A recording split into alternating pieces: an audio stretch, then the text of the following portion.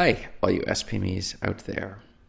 Today's video has a question that has 3 answers, and you're going to want to stick around because the third answer is a secret as to the one mistake that many authors make that costs them so much when it comes to choosing where to publish their books. Now, let's get into it. The question that was asked today was where to sell your self-published books in 2021. Now, this is a very common question that I hear a lot because when you first get into it, you write your book and now we're ready to put it onto the market. But where on the market should we put it?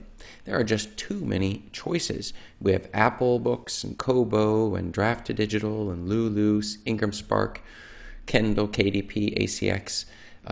There's just too many options available. So as you start to research the different options, you come to some conclusions, which is, well, this is good for this, and this is good for that. And many authors, and some of my students even, are tempted to not publish anything because they spend so much time researching all of the different options. And that is what we're going to clarify, what works for 2021 in today's video. So stick around. This is Chris Baird from selfpublishingmadeeasynow.com, where self-publishing doesn't have to be so hard. Click the subscribe button if you'd like for me to make more videos like this one. It's a way of you telling me this video is helpful to you. And check out below in the description, and you can grab a copy of my absolutely free self-publishing checklist to make sure that you aren't skipping any of the steps you should be to make as much money off of your books as possible and to get them published easily.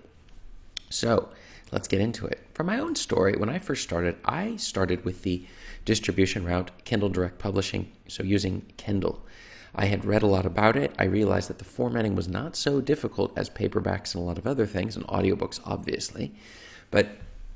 So Kindle was clearly the right choice. In fact, I was amazed to discover that even just using a Word file, you could literally just upload it, let them use their cover creator, and you have a book on the market in seconds.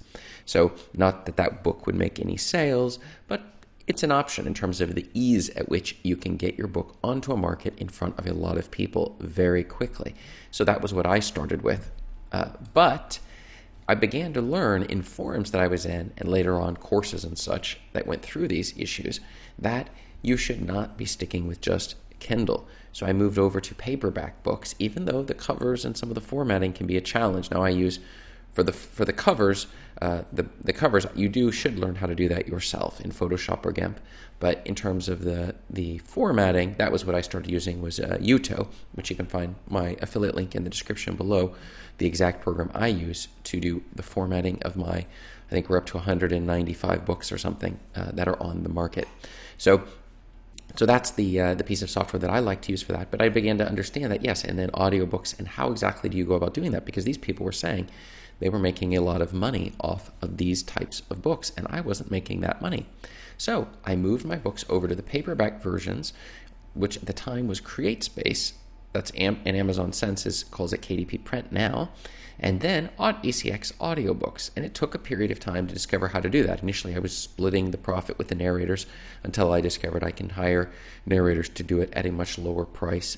And I could make a lot more money if I just pay and own all of the rights and can make the full 40% rights on the books that I've published onto ACX or Audible.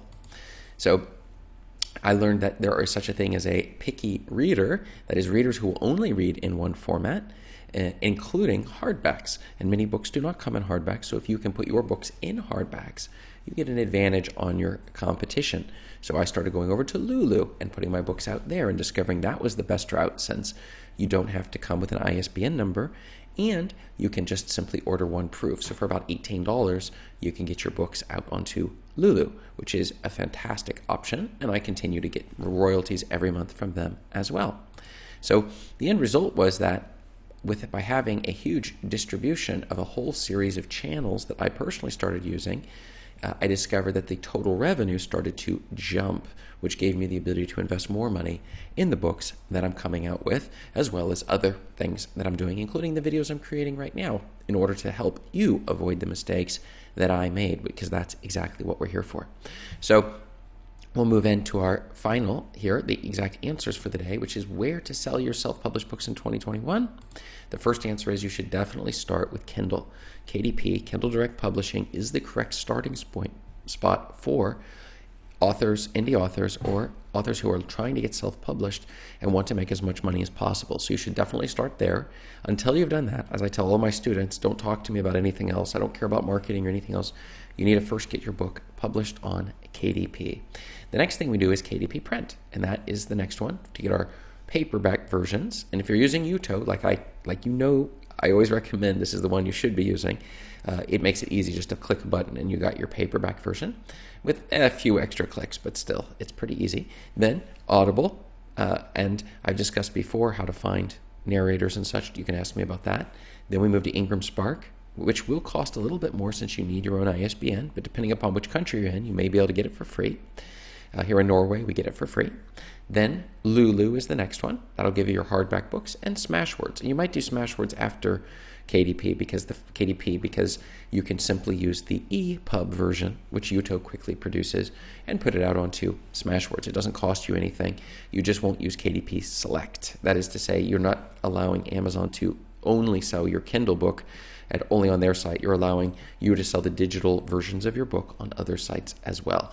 But initially, to get your initial reviews, you may wish to do free promos and stuff, so you'll need to be in KDP Select. So this one on Smashwords may need to wait 90 days. So that's just another tip that you will definitely want to do. But you'll notice we're going through a whole series of different routes here to maximize the number of places that our books will be found. And that brings us to our secret answer of the day, and that is the third answer. And the answer is you just do one thing at a time, starting with Kindle. And this is the thing that so many indie authors fail to do. They don't understand that you will lose money if you try to publish your book on all of these platforms at the same time, or spend too much time researching all of the different platforms. So number one, just get your book onto the market. Then you will start to see some sales coming in once we start running ads against it.